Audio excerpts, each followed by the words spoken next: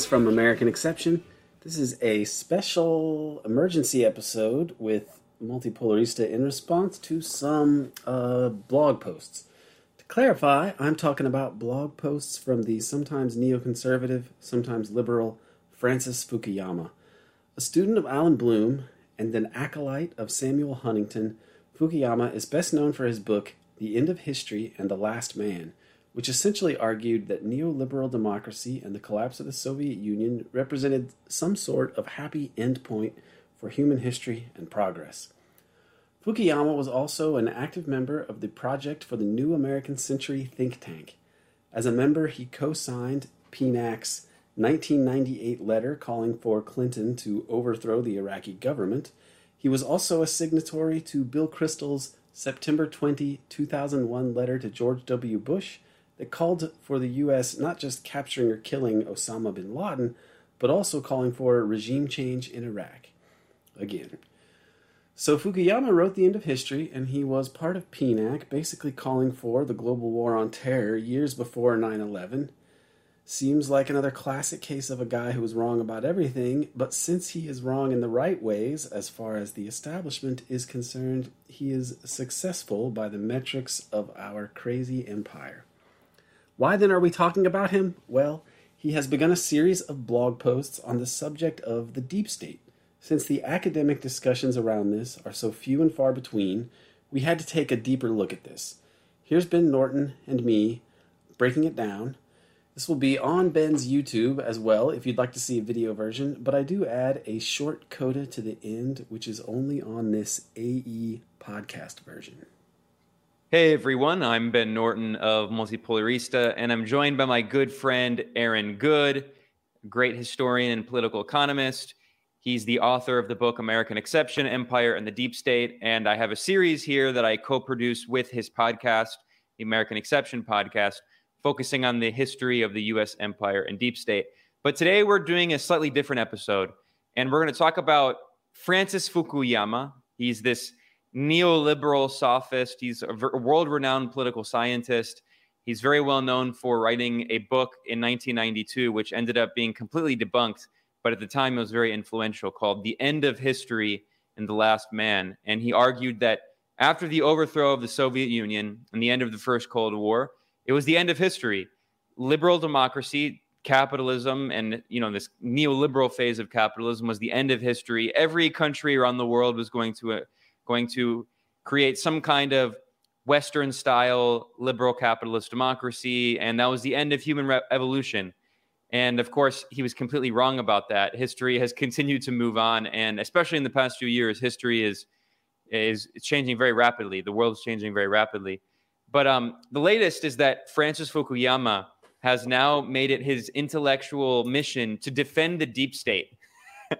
And that's why when I saw this new series that Francis Fukuyama is writing, I knew I had to bring on Aaron to talk about this.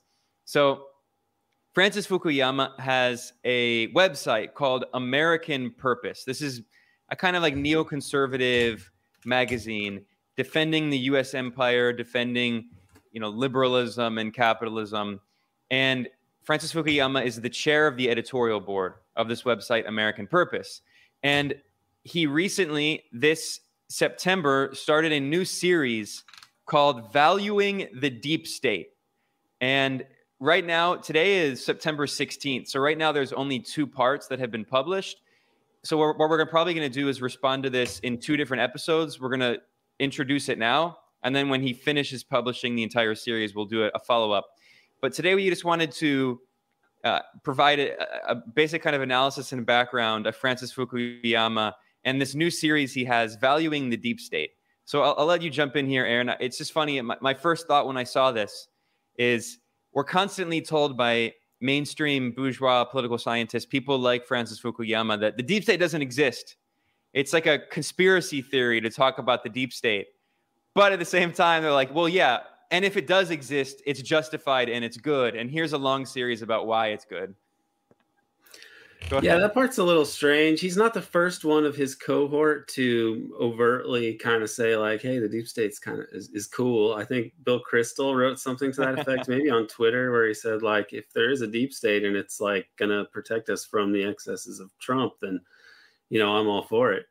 So this is a this is not he's not the first guy to do this, but he is someone who's a little more careful and more scholarly than like Bill Kristol, who's just more of a imperialist promoter of imperialism and conservatism in general. Fukuyama was originally kind of a neoconservative. I mean, he was a signatory to the Project for a New American Century, which is interesting that he would put that out after writing The End of History, where he said that with the end of the Cold War, you essentially had the triumph of liberal democracy, and this was going to be the end of history, neoliberal capitalism overseen by benevolent U.S. hegemony represents sort of like some sort of Star Trek future, I guess, for the world. But of course, it didn't come to pass that way, and so and he later disavowed that. By the way, he later said, "I don't support this neoconservative project anymore." But even that project is weird because it's like they've kind of folded up their tent in the normal way, and but they're still there. That mindset is still in the U.S. empire completely. Like it's just you had Bush's global war on terror, Obama takes over, and it continues to go down that litany of countries that were to be invaded by the neocons. They wanted to go after Iran, Syria, Libya, and so on. And Obama uses the Arab Spring to launch wars in Libya and Syria, and also operations in Iran that they've tried to do little color revolutions that have kind of fizzled out. So the neoconservative thing, it has not really faded away. It's just more been subsumed into the zeitgeist of the American foreign policy blob, and there's really been no change. If anything, they're even more invested in trying to extend American unipolarity forever. So that's what this guy represents. He represents the sort of sober academic side of the American unipolar project. Yeah, and what's funny about this series, we'll go into more detail in a bit here, but in part 2 of this series, Valuing the Deep State, he kind of just he has a throwaway line here where he talks about my mentor, Samuel Huntington. And this is another very revealing moment. You talked about how Francis Fukuyama had originally been identified with neoconservatism, although he did distance himself from the neoconservative movement. But Samuel Huntington is someone who can be seen as, in some ways, kind of a godfather of that movement. This is a guy who's probably most well known for his book, The Clash of Civilizations, where he tried to portray political and economic conflicts not as rooted in material contradictions and fights over resources and labor and geopolitical struggles and trade routes. Instead, it was about culture. It was a clash of civilization, and specifically, this was to justify a lot of these interventionist policies in the Middle East and West Asia, basically saying that, like these Muslim hordes are undemocratic through their culture and all of this. So I'm wondering what you think about the fact that Fukuyama, this lover of liberal democracy, who's made it his crusade in life to defend liberal democracy, casually acknowledging the fact that his mentor is Samuel Huntington. Yeah, I mean, it's something I don't even know if I knew before that he was an acolyte of Huntington. Ironically, my own dissertation, the guy who was the chair on my dissertation committee, he took classes under Sam Huntington at Harvard, and but he's not of that same bent, but he was so Sam Huntington has influenced a lot of people, but in Fukuyama's case, he is very it's important to notice that he is a guy who was a mentor to Fukuyama, because Huntington's career, if you look at him, he is like one of these intellectuals, these political scientists whose work, it always comes along to say what you could imagine the U.S. establishment would want an academic to say. So in the late 1960s, he wrote this book called Political Order in Changing Societies that gets assigned to punish all people who take comparative politics in graduate school. And this is a book that's written I think it's in like 1968 or so that it comes out.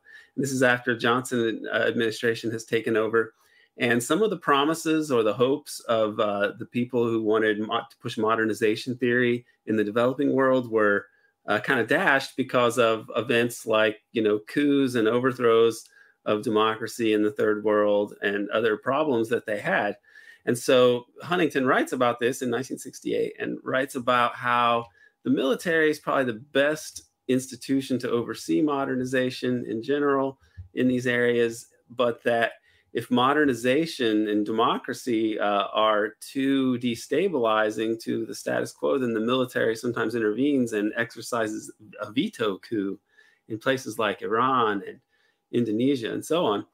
And he mentions these places where such things happen, where there are coups, but he totally omits the U.S. role, which wasn't known at the time. But he was a consultant for the CIA. He may have been aware of these things, and those things were certainly talked about up to this point. There were some exposés on the CIA by that time, so he could have put this in the book, but he omits it entirely. He omits U.S. imperialism entirely, and so it contributes to people studying comparative politics in the United States, which is studying political systems across countries, and regions. He puts forward a way of doing this that totally omits imperialism, which for these countries is an overriding thing. Instead, it's all turned into like a look at their domestic politics as though covert operations and such never happen, and as though there's not overriding support, external support to oppressive institutions in these countries. Okay, so this is like where he's putting out scholarship that is kind of, there's not even really a word for this in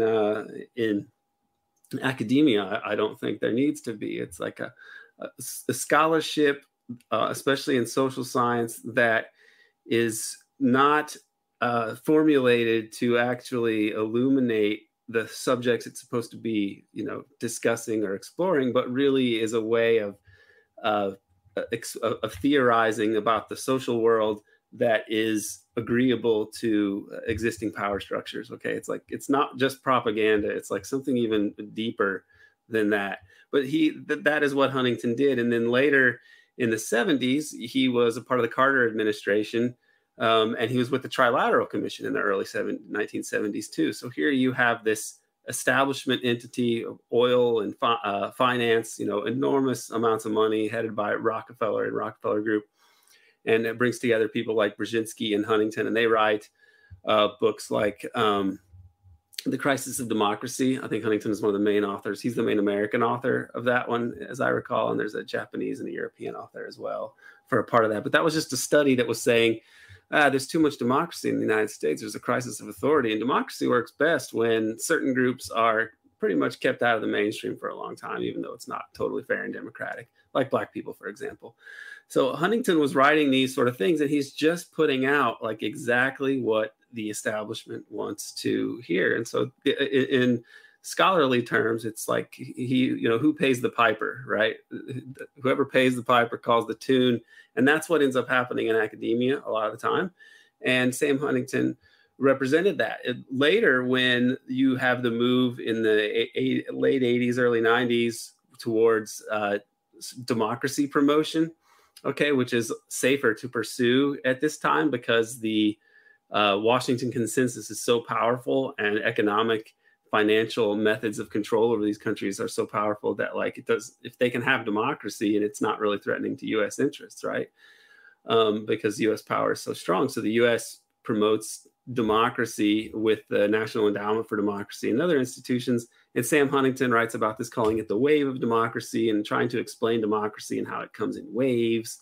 And this is leading to a good sort of happy future. So in a way, Huntington and Fukuyama both have this liberal telos, this liberal teleology where you have human progress moving towards neoliberal democracy, neoliberalism and liberal democracy. And this is going to be awesome. And Huntington goes on to write later, after the waves of democracy stuff, which is also, again, very useful to the establishment, just like political order and changing societies, just like his work with the Trilateral Commission. He goes on to write The Clash of Civilizations, which is he's not a neocon in a way, just sort of like Fukuyama's not a neocon, but then he is a neocon because the neocons are kind of everybody in the U.S. foreign policy establishment. Like Brzezinski's not a neocon exactly. He's known to like be sort of against these people in some issues, but like he's the guy that came up with the Arc of Crisis plan to use Muslims in the Middle East to start to attack the Soviet Union and so on. So there's very little difference between the people who we would say are full-on neocons and then sort of liberal realists. I guess Fukuyama is the kind of test case in this because he's been like a neocon, but then he's like, oh, I'm not a neocon, but like his changes in thinking are not really radical. He's not become an anti-establishment kind of person. He's just sort of shifted from one camp to the other, but he's totally dedicated to U.S. hegemony. So when Huntington writes Clash of Civilizations, this is the one you were speaking about, where he is saying that the main issues are no longer about like economic systems and ideology like they were during the Cold War. The new conflicts are going to be about civilizational differences. And he points to China and Islam, I think, as the more significant ones. And I think there's some with Russia too, but I don't remember exactly how he deals with it. There's first an article on this in Foreign Affairs, and then he turns it into a book. But this is, of course, gearing up for the war on terror that's coming up and so on. This is kind of like where the U.S. establishment is going, and Huntington was out there ahead of it, at the time. And this is sort of helping to seed the discourse for when the time comes, when you have reasons for the U.S. to go and get more involved in these areas. Like Sam Huntington becomes really talked about, especially after 9/11. And so Fukuyama is, the fact that he would be an acolyte of Huntington really says a lot, because it shows you how his career is very much attuned to going to where the establishment wants scholars to go. And so he gets to be and get appointments at great institutions like Huntington from Harvard. Huntington came from an old family, like a Mayflower family or something like that. Like this is a white American dude from who was like there at the origin of the creation, or at least his ancestors were. So Fukuyama obviously is of Japanese extraction, but he's the foreign policy imperial Borg is more inclusive these days. Well, yeah, and of course the Trilateral Commission, the reason it's called that is the trilateral element is the U.S., Europe, and Japan. And that used to be referred to by anti-imperialists and especially economists like Samir Amin, one of the greatest Marxist anti-imperialist economists. They used to refer to that as the triad. And largely because of the Kyoto Accords and like basically the kind of big bubble in the Japanese economy in the 1980s, the asset inflation bubble, Japan has never really economically recovered, largely because the U.S. kind of like partially waged war on Japan's economy. So Japan no longer represents that same kind of economic role that it used to play before. But that the Trilateral Commission in the 1970s, those were the three major hegemonic blocks that were dominating the world, with three capitalist economies: the U.S., Europe, and Japan. And I think that essay or book that you mentioned, The Crisis of Democracy, is so important to keep in mind, because it shows how in every decade, at every different kind of watershed moment in history, when the direction of the political wind is changing, you can see people like Fukuyama and Huntington kind of change their tune a little bit. And what's funny is now we'll go back to the series that Fukuyama's writing, honoring and praising the deep state. And back in the 70s, we saw that Huntington was warning, and others in Trilateral Commission, again, created by Rockefeller, funded by big capitalist oligarch money. They were warning there was too much democracy in response to the civil rights movement, the feminist movement, the anti-war movement. There was a crisis of democracy, being too much democracy. And now we're in a moment where Fukuyama says Trump poses this existential threat. Therefore, Trump attacks the deep state, but the deep state's good because the deep state is going to hold back people like Trump. And we should talk about a few things in this article series. But before that, I just want to show the masthead of this magazine where Francis Fukuyama is the chairman. It's called American Purpose. And they make it very clear what their goal is as an institution. They say they exist to defend and promote liberal democracy. And they claim they lament that liberal democracy has come under attack on both the right and the left. And they also say their other goal is to strengthen U.S. hegemony and imperialism. They say, as the United States has stepped back from its long-standing role as leader of the world's liberal democracies, we have seen liberal democracy threatened by both authoritarian regimes and populist governments. This is something that Fukuyama has been really just ringing the alarm bell about a lot, saying that populism threatens democracy. Populism.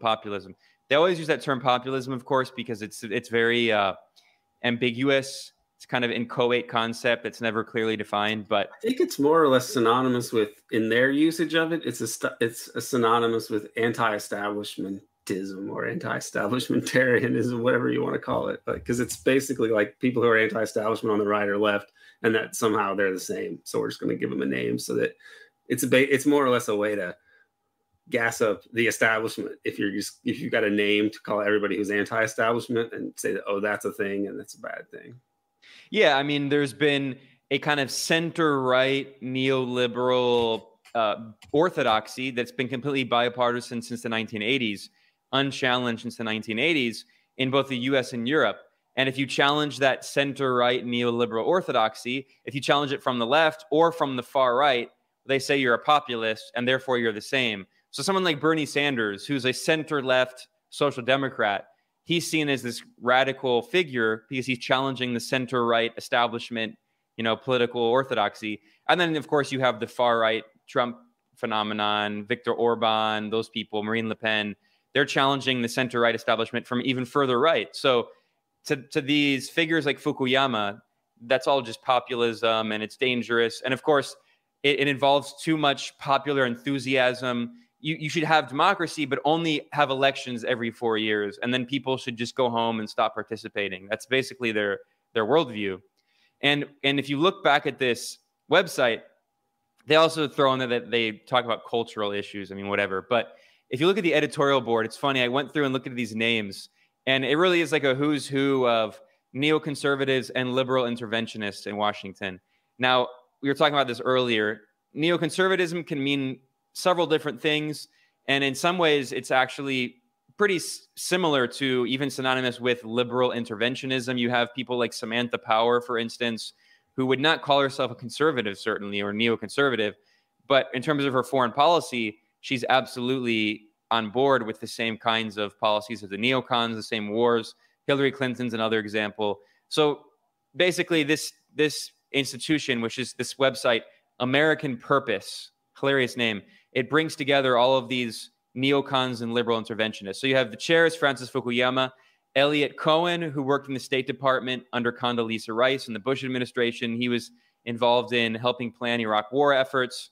You have Michael McFaul, who's an Obama guy. He was Obama's ambassador to Russia and has become one of the main, anti-Russia hawks. There's so many people on this mast that I don't even know who a lot of these people are. They're just all these like hawks in Washington. There's this guy, Hal Brands, who's the Henry Kissinger Distinguished Professor at Johns Hopkins University.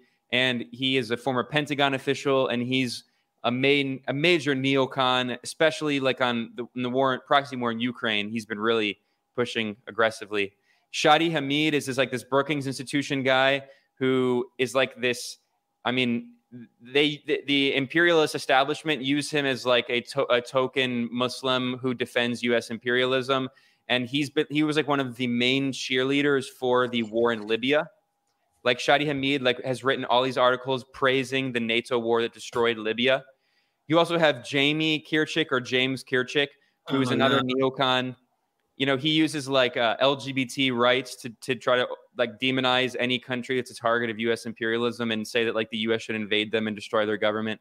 So, I mean, it's all these neocons and liberal interventionists. I mean, and of course, Fukuyama is the head of this. I don't know if you wanted to comment on that before we go to the article itself. No, it just is, they have some pluralism there. There's some diversity in their establishment friendliness. Eikenberry was one name I noticed on there, who's a IR guy, and who as mainstream IR guys go is there's way worse people than him, but he's of course still kind of got you've got to keep one foot in the liberal establishment camp at all times, and so he adheres to that. So it's basically, you're not going to have anybody there who disagrees with the fundamentals of U.S. primacy uber alles, as the guide, as the lodestar of what America ought to be doing. Yeah, I was thinking of the Dead Kennedy song "California over alles," but U.S. hegemony over alles is good. All right, so there are only two parts of the series, and I wanted to give an introduction for people who don't know Francis Fukuyama. So let's just briefly here kind of respond to these two articles here on valuing the deep state. And I have some thoughts here, Aaron, and then I'll let you jump in. It's funny. I think what we're seeing here with this series is a few things. First of all, what we see is this intellectual sleight of hand where, of course, people like Fukuyama, these mainstream centrist or center-right intellectuals, they have often argued that there is no deep state. And we've talked in our series, Aaron, about how Donald Trump has kind of distorted the concept of the deep state. He did popularize it. He didn't create it. People have been talking about the deep state, including mainstream established scholars for many years, especially going back to the Turkish deep state, which was largely a product of NATO and Operation Gladio and all of that. But so Trump has kind of distorted and popularized this concept of the deep state, which led a lot of these kind of neoliberal intellectuals to argue that there is no deep state. But now they recognize that, Trump poses this great threat to democracy. And, of course, the U.S. is not a democracy, but you could say that definitely Trump poses a threat to the established neoliberal institutions as they exist he did openly try to overturn the election results. I mean, that is pretty incredible. Like a sitting U.S. president refusing to recognize that he lost the election, encouraging his supporters to storm the Capitol and all of that. So, for these centrist establishment intellectuals, they see this as this grave threat. So now they've changed their tune and said, well, the deep state actually does exist, but it's good. And what he does in this series is he tries to argue that societies that don't have strong states, he gives the example of Iraq and Afghanistan, where the U.S. military destroyed their states.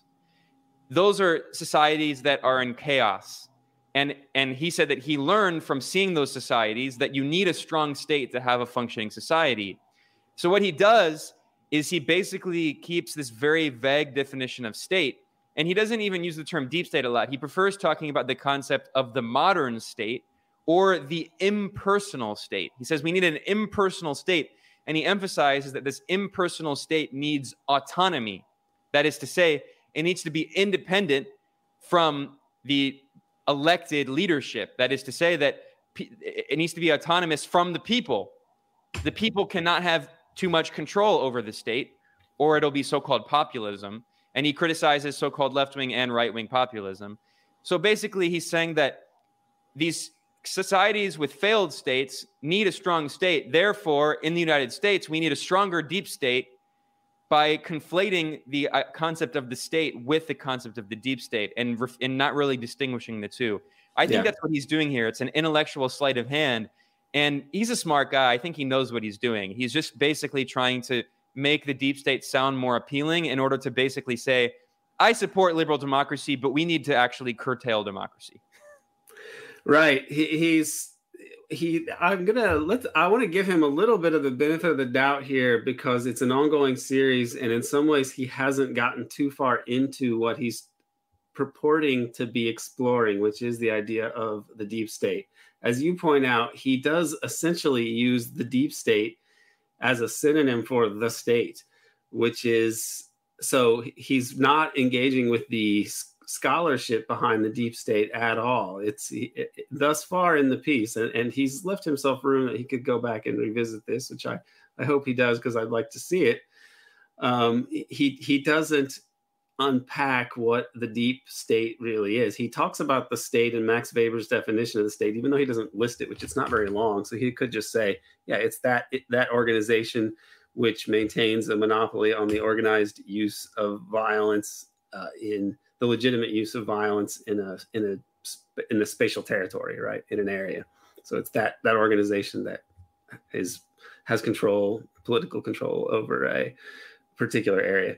But that's not what we're really talking about with the deep state. We're talking about something else. And the deep state is something that matters mostly in terms of a democracy, because it's saying that there is an autocratic state that it marches alongside this more open state. Okay. Or in my formulation of it is that you have a security state, which does have some degree of secrecy and hierarchical organization, maybe not totally open and democratic, along with the democratic state, but that it's really there are these other powers that are responsible for governance and are not really a part of what you would call the public state or even the security state, that there's more going on there. So he's not looking at that. He's talking about the permanent or the bureaucracy, more or less. And he's saying that your state needs a bureaucracy that's like meritorious, right? Well, first of all, if you're talking about the civil service in the United States, that's one aspect of the state, which is worth noting. And it could be theorized about how exactly you should organize something like that. But as C. Wright Mills pointed out in the 1950s in The Power Elite, he pointed out that one of the main problems with the U.S. political system, and the reason that the wealthy and the elites in America have been able to override democracy, is that there never really was a great civil service in the United States vested with authority and judged by merit.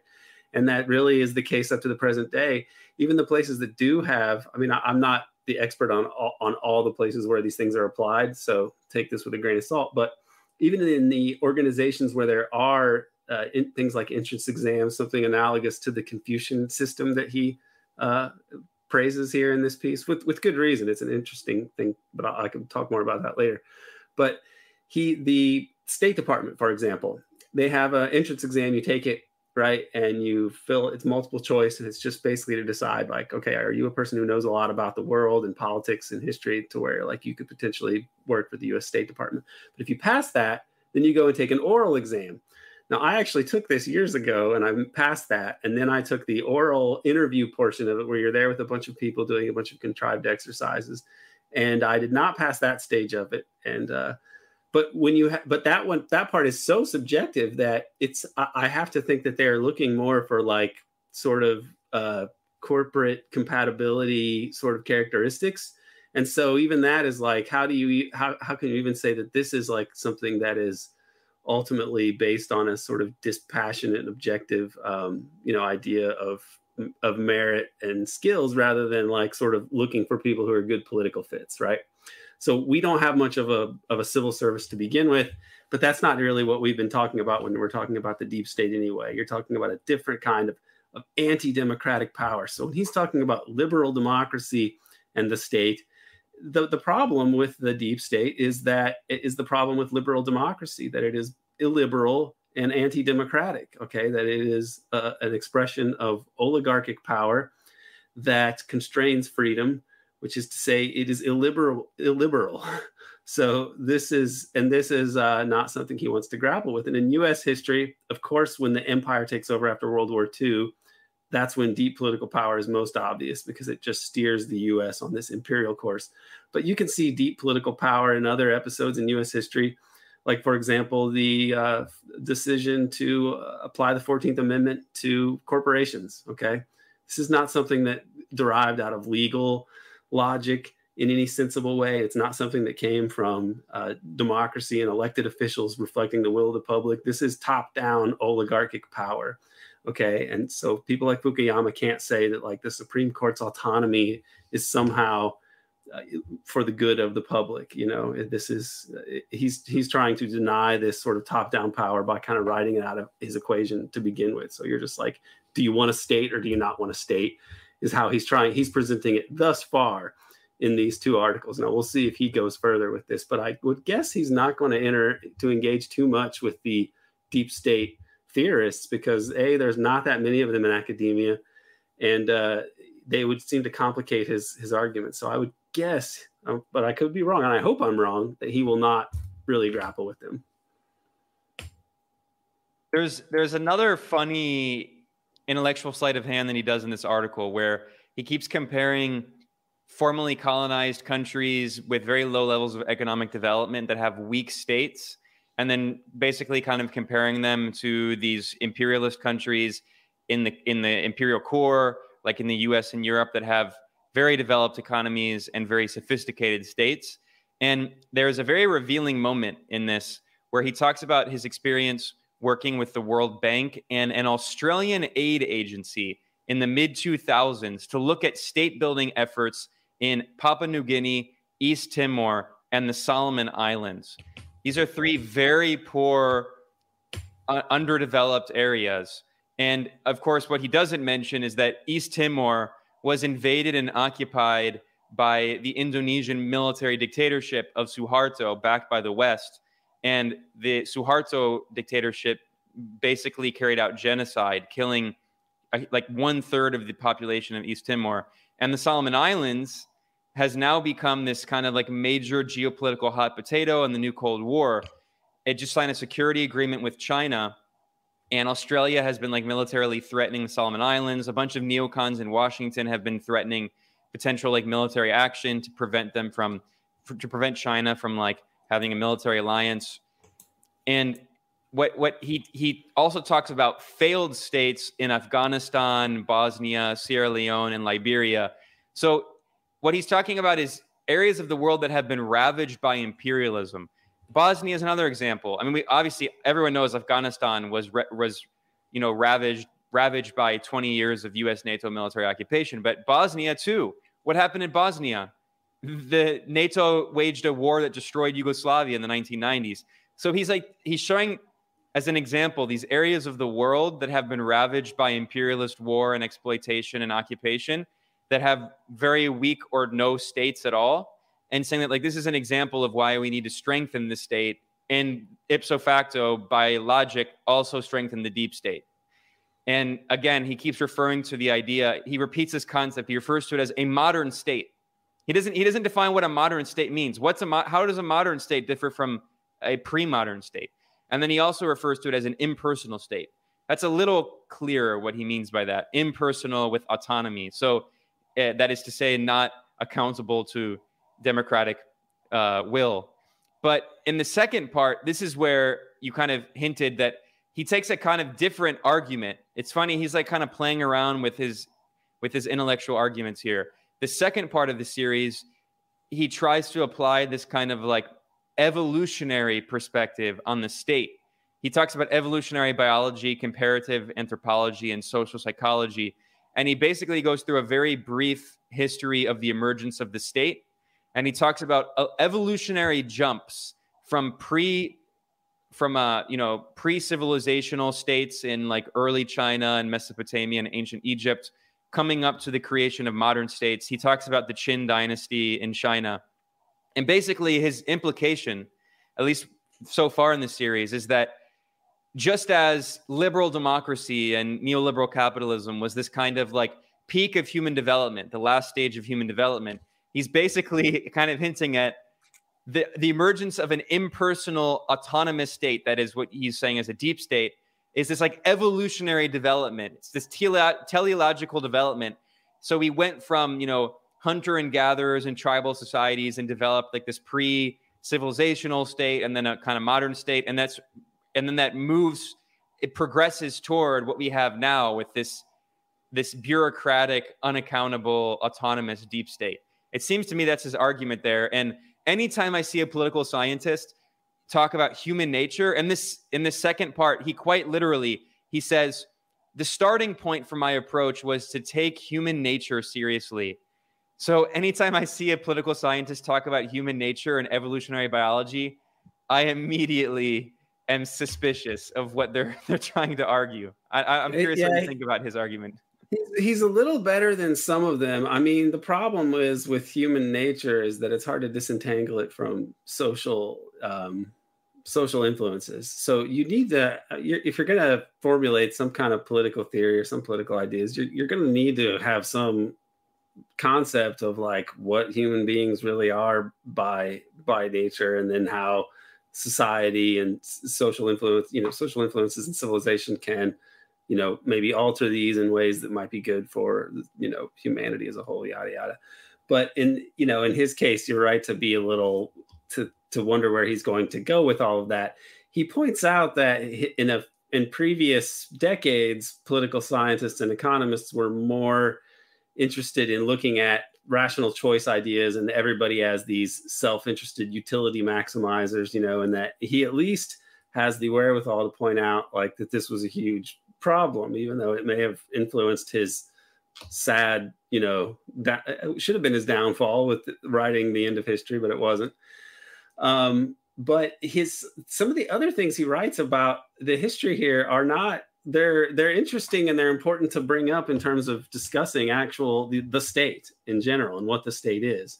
So when he talks about Charles Tilly, and he brings up how Charles Tilly said that Charles Tilly's talking about the modern European state and how it emerges because of war, and that these entities become very good at organizing in a particular way for war, and because they are effective, then other states have to copy them, or they'll just get destroyed by this sort of level of organization. And this is important to point out, and I think that Tilly was very good on these issues.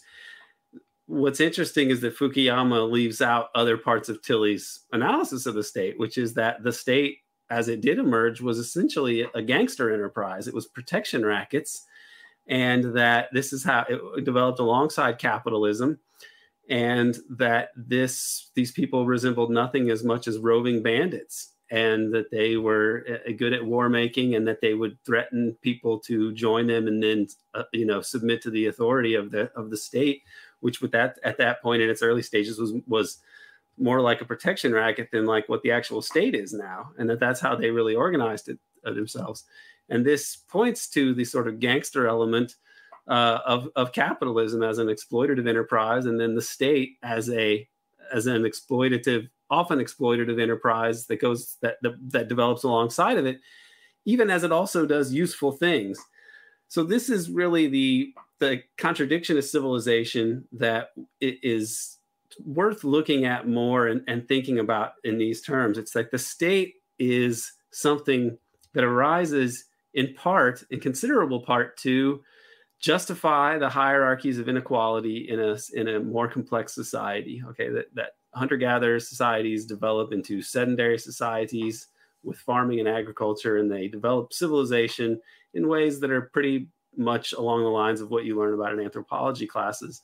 Okay, but that in order to do so, they have to have this sovereign to justify and maintain the rules and the hierarchies that exist in these entities. And the hierarchies are unfortunately essential for the development of civilization, that you have to have exploitation of people in order to be able to allow other people to have a division of labor and do other things like that would advance technology and human knowledge and so on.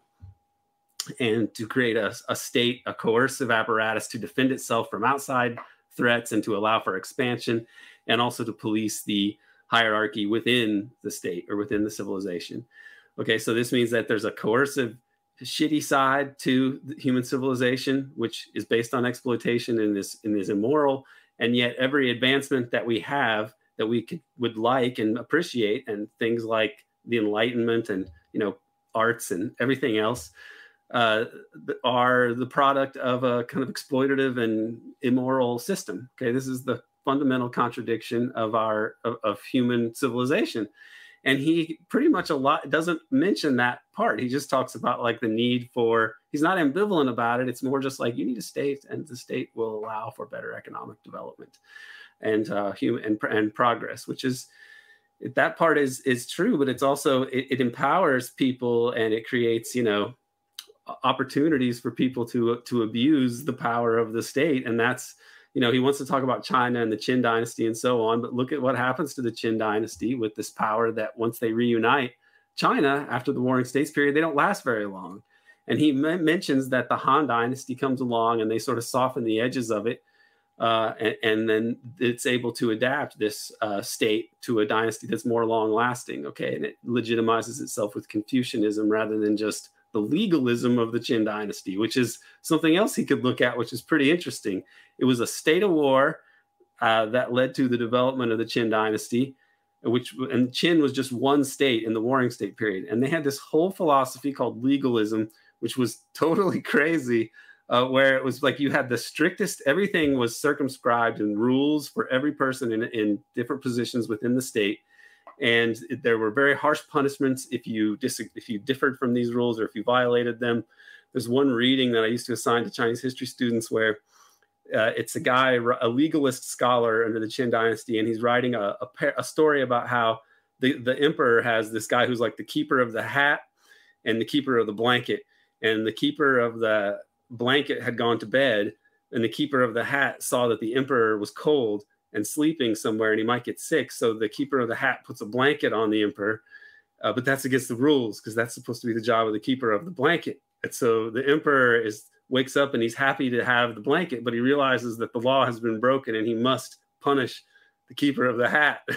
Right. So this is the mentality that they had there. And it was very harsh. If you did bad things, they'd give you the 5 punishments. Okay. They tattoo you, cut off your nose, castrate you, cut off your arms, and then flay you to death. Right.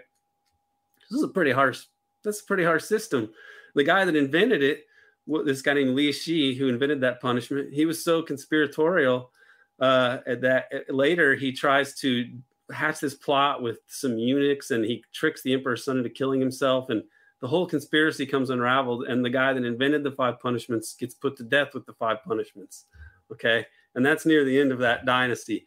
So the state is this is a longer way of saying that the state and the power of the state has never been like impersonal, and it carries with it a lot of opportunities for brutality and top-down dominance. And so the role of the state, and especially a permanent state in a democracy, is quite a serious thing that needs more exploration. And so far, he's not gone there, but it'll be interesting to see where he goes with this further. I really want to see if he wants to engage with the deep state or if the deep state is just a prop for him to really just talk about the state and why you need a state. Yeah, and I think that's a really funny point about the Qin dynasty. And of course, he very much euphemizes a lot of that history. But I think he's also doing something simultaneously, at least in the second part of this. He's obliquely acknowledging that neoliberalism has failed. And we've seen hints of this from these elite bourgeois institutions going on for a few years now. I think especially it reminded me of this report that was published by economists at the IMF in 2016, and it was called "Neoliberalism Oversold?" And they acknowledged that neoliberalism had failed to create economic growth, had created more inequality and more economic instability, and trapped countries in debt. All the things that left-wing critics of neoliberal capitalism had said for many decades, they were acknowledging that. And in this article here, Fukuyama, who of course had written paeans to how great neoliberalism was. I mean, in the 1990s, that was his civilizational mission. But he is now kind of revising that argument and acknowledging that the countries that had economic development were countries where they had some kind of state leadership in the economy. Now, of course, he doesn't engage with the Chinese model at all. He talks about China, Japan, and South Korea all together as if they have the same economic model. I mean, China quite literally still has 5-year plans, right? Like it has 5-year plans of economic development. It's lifted over 800 million people out of poverty. But I think this is a money passage here. It's really interesting. He acknowledges that economic modernization everywhere in the world has depended on the emergence of states, and in particular, modern states that could impartially protect property rights and adjudicate disputes. He, of course, constantly stresses the importance of protecting property rights. I mean, he still is this, capitalist at heart. But he acknowledges here, this is a very interesting quote. He says, during the neoliberal 1980s and 90s, many economists believed the state itself was the primary obstacle to economic growth, and markets would spontaneously appear and sustain themselves.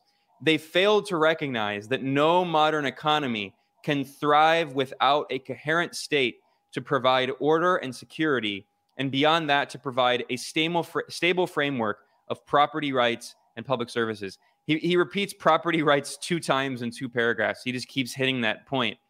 Because he's making it clear, look, I'm not a socialist, but I think what he's really kind of arguing is like a return to Keynesianism. Like, we actually need more state intervention in the economy. He says privatization in the absence of clear and enforceable rules, however, will simply allow insiders to grab resources, which is exactly what happened in Russia, Ukraine, and many other post-Soviet republics. The rise of China and other economies in East Asia in the latter part of the 20th century made it clear to me that having a modern state was the single most important institutional foundation for economic growth, and much more important than democracy. So I think this is him also just kind of, I think he's doing two things with this series. Acknowledging, one, that neoliberalism has failed and there needs to be more state intervention. But two, also he's clearly going to make the argument that the deep state, with some element of independence from the popular will, with an impartial, modern, autonomous state that is non-democratic state, is also important at maintaining that stability. And we can see that there is a major economic crisis going on in the West. Now, the last thing I'll say here, I know we're going to wrap up soon.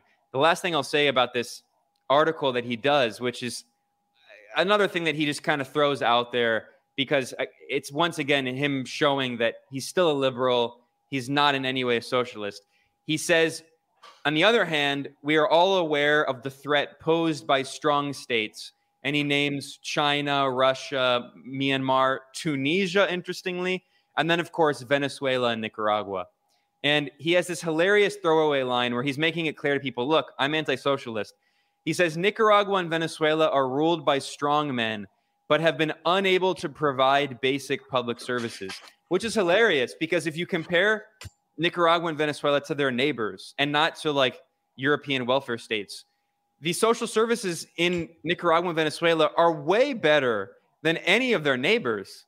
Obviously, Venezuela has been suffering through brutal sanctions and a blockade preventing it from exporting its oil. It lost 99% of state revenue. But even then, the Venezuelan government, since the rise of Hugo Chavez in 1999, has built over 4 million housing units for poor people. It provides healthcare and education. Nicaragua's social services are way better than El Salvador. And he talks about El Salvador as an example of a country where a weak state led to the rise of like organized crime and the maras and gangs.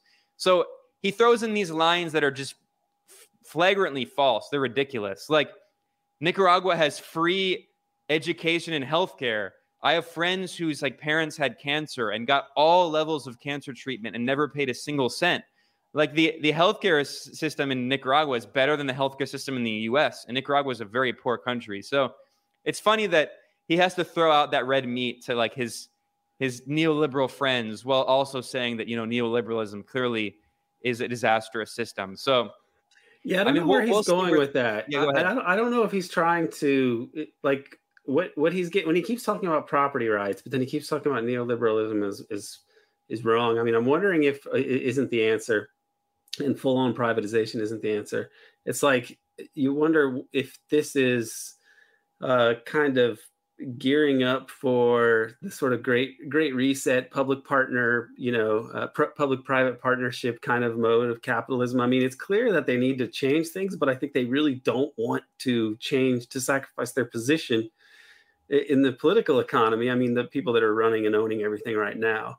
And so I think somebody like Fukuyama is trying to, whether how consciously he's doing this or not, but seems to be laying the ideological framework for like a shift back towards a certain kind of like neoliberal Keynesianism in a way, with these public, like, you're talking about he says that privatization offered opportunities for like rent seeking and so on. Well, look at the United States. Why are oil companies not publicly owned?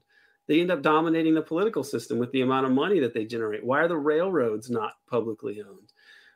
This is a huge issue in the United States that we don't have. We have an oligarch class that makes the Russian oligarch class seem like suburban homeowners or something. I mean, the wealth of the U.S. oligarchy is massive, and it comes from rent seeking and monopolies like Jeff Bezos and Gates. I mean, Bill Gates is like, first he monopolizes the personal computer industry. Then he wants to go into education. He promotes all that education privatization business, which is just another money grab, another privatization of education. So it would operate like the military industrial complex, basically. Then he wanted to go make all this money off of vaccines. He's a huge landowner. Bill Gates these guys is now are just the oligarchs. largest landowner in the U.S. Yeah.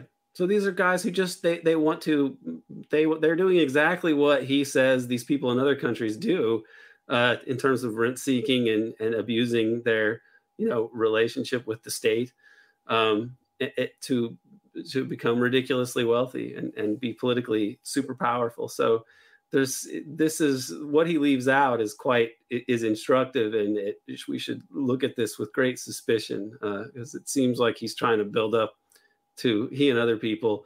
The establishment seems to be wanting to have some kind of great reset, mini reset, move towards public-private partnerships, maybe to deal with the fact that people are going to be broke. They'll give everyone like coupons to McDonald's or something like that, rather than come up with a way of having good, equitable agriculture. They're going to come up with some crazy corporate way to try to deal with these issues. And this may be a way to kind of butter people up for that, among other things. Yeah, there's going to be like rationing, like World War II style rationing, where you get your card with all of your food coupons, but instead it's for like Arby's and McDonald's and all, just to keep these companies afloat. Because obviously, if you destroy the purchasing power of your local population of workers, they can't sustain the consumer-based economy. So then you cannibalize your own economy. So you're going to have like public-private partnerships to keep fast food corporations afloat.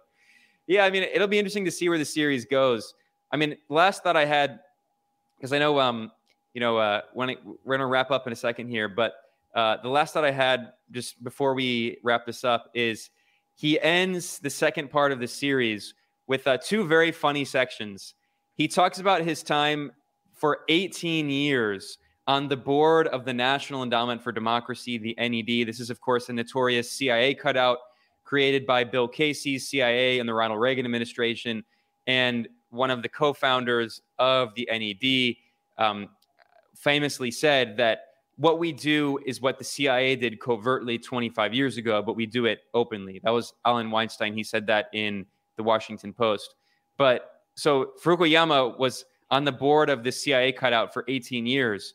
And he said that when he was on the board, he said, I tried to argue consistently that the NED and its institutes, he's talking about the National Democratic Institute and the International Republican Institute, they needed to focus not just on opposing authoritarian government, but in helping nascent democracies build their state institutions and deliver the goods with respect to democratic government. So he's also kind of arguing for kind of new Keynesian nation building, I guess. And I think they're preparing the ground for the new Cold War and being like, look, we need to invest more in state building and in supporting liberal democracies abroad. And then what he takes this to is, I think where he's really taking the series, and this is where we'll continue this later when he publishes the other parts, all this momentum drives toward the end. And he says, after seeing the weakness of the state in places like Afghanistan and Iraq and Solomon Islands and Bosnia, he came to realize that the United States suffers from its own version of state weakness. This led me to my next focus, state building inside the United States itself. So as I always say, what the imperialists do abroad, it always comes home. The neoliberal structural adjustment policies applied abroad, they came home in the form of austerity. And now state building itself, which failed in Iraq and Afghanistan, as he acknowledged. Now we need some state building inside the U.S. itself. That seems to be where he's going. Yeah, I mean, there's something to be said about that. The U.S. needs more kind of New Deal institutions and so on, at the very least, and it could affect a transition to like socialism. But the thing is, they're going to do it in ways to make sure that never happens. So, like, of course, the U.S. does need to have a functional public state, right? That works in the public interest. But that's not exactly what he's not quite getting at that. It's very oblique what he's really trying to, what he's really referring to. So the U.S. needs these sort of things, but is he really talking about like, more public ownership of monopoly or of natural monopolies? Is he talking about public employment programs like something like the Civilian Conservation Corps on a much larger scale? Is he talking about debt write-downs? that could deliver the goods. You know, I mean, if you're talking about deliver the goods, deliver things that make the lives of the majority of the people better. Like they're just not going to do that because of what the other part that he says is enforcing property rights, which encompasses so much. It means keeping a ridiculous debt overhead in place just to discipline people. And even when even if it's owned by the government and could, like, for example, the student loan thing could be negated, they don't do it because the example it might set. But the thing is, they already set the example about debt and and money creation being something that's quite malleable, when they bailed out all the financial institutions in 08 and 09 and with QE and other things. So it's like, we've got the worst of both worlds. We've got a state that's like interventionist and does disregard like the sacrosanctity of debt, but only when it's there to help the oligarchy and for oligarchic purposes. And so this is not he doesn't seem to be saying things that are going to get anywhere near the level of critique that we need to deal with the problems we're facing.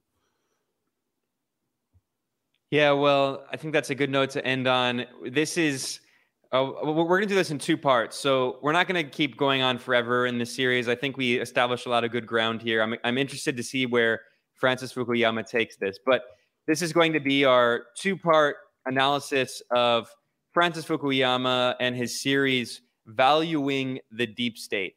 And when he publishes the final parts to this, we'll do a follow-up. But I thought it would be good to have a discussion of this today, just because I think for people to understand what these establishment, bourgeois scholars are saying who have a lot of influence in Washington, I think it really provides a lot of insight into what people in Washington are thinking in this moment. Clearly, they can see that there's an economic crisis going on across the West. This world is fundamentally shifting. U.S. unipolarity is dead. The rise of China, Russia, Iran just joined the Shanghai Cooperation Organization, Asian integration. There's a lot of interesting things happening, and it's very important to study and deeply read what a lot of these, imperial strategists are saying. So when I saw this series, I knew I had to get Aaron on. Aaron is, I've said this many times, and it's true. I think Aaron is probably the world's leading scholar of the U.S. deep state, or in the top three of the world's leading scholars of the deep state. So I knew I had to get him on. Any final thoughts before we conclude here, Aaron? No, I hope that I hope people start to look more at like the deep state as oligarchic top-down power and think about it that way, and don't get sucked into like sort of believe the hype of the Fukuyama and other people about the Trumpian version of the deep state, which is really kind of a cartoon.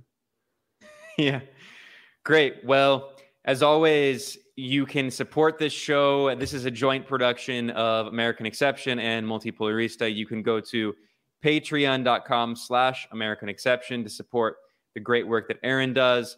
And you can go to patreon.com/Multipolarista. We'll be back soon for the other part of the series. And then, of course, we have the other series that we do, which is Empire and the Deep State, a history of the U.S. empire and the deep state, based on Aaron's must-read book, American Exception. So we'll see you all next time. Thanks a lot. Thanks, Ben.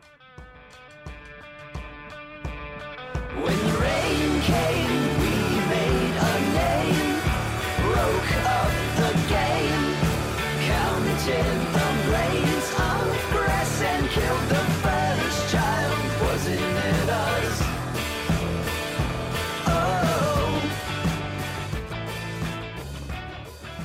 A couple of points I'd like to make here. First, this occurs to me. Fukuyama really does dodge the deep state critique and instead focuses essentially on the state. This is a little like a bait and switch or a straw man or whatever. The deep state construct presupposes a state, but it maintains that sovereign power is not entirely visible or constitutionally circumscribed. The Trumpers see the deep state as a sick and twisted clique of pedophile liberals. Libertarians, Birchers, and Alex Jones types see it as some network of ultra-rich globalists who they see as somehow being Marxists or collectivists or something. Collectivist is a term that, as far as I can tell, is used to make an out-group of everyone who is not a doctrinaire libertarian or anarcho-capitalist. Nazi types see this overriding deep state power as being some mixture of Jews and leftists. Okay, so it's also quite strange. What's funny about these two opening blog posts of Francis Fukuyama is that they give the game away, even as he seems to be obfuscating the real anti-democratic essence that the deep state construct points to. I'm referring to how he brings up how it's just swell that the state protects property rights. These come across as almost weird non sequiturs, but they are important. In essence, since the U.S. deep state is in many ways the institutionalized governance of corporate wealth, it's not that much of a leap to say that property rights are a synecdoche for the deep state, the sovereign as the vigilant guardian of wealth and privilege. So maybe these strange mentions are like Francis Fukuyama subconsciously crossing himself to show fealty to the Almighty. The same could be said for his gratuitous Nicaragua and Venezuela insults. Last thing I want to mention is that when I said there really isn't a word for this kind of scholarship with propagandistic features, well, there is a pretty good term for it. For historians, it's just court history, but that's not what we're talking about with people like Huntington and Fukuyama. They are social scientists. So I'd argue that they represent scholasticism, which Merriam-Webster defines as close adherence to the traditional teachings or methods of a school or sect, or pedantic adherence to scholarly methods. Both of those are applicable, but you need a little more explanation. Scholasticism comes from, it's a reference to the medieval monastic traditions wherein scholars would debate certain issues while accepting dogmatic assumptions as metaphysical truth.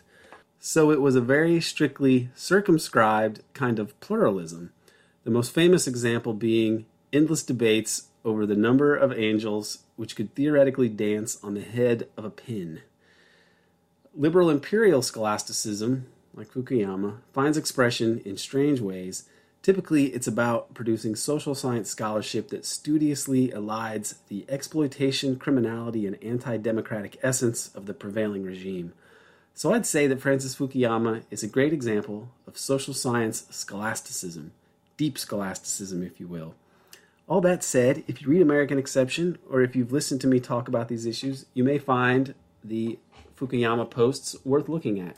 There's a lot of relevant material regarding the state and such, and if you are paying attention, his defaults can also be instructive. Special thanks to Dana Chavaria and Ben Norton for engineering the audio, and to Seamus McGinnis for the episode art. Mind the darkness, and take care of yourselves out there.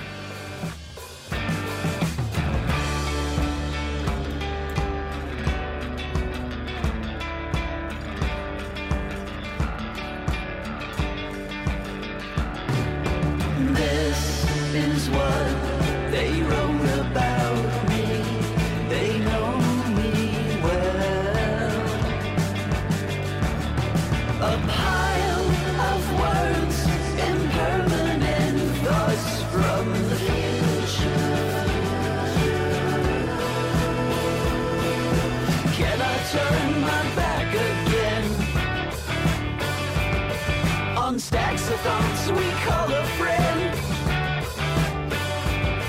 Congratulations, you're unreal. In the basket of experience, the work's done. Now see if you can really know what you feel. It's no surprise that we're unreal. The work's been done. Now see if you can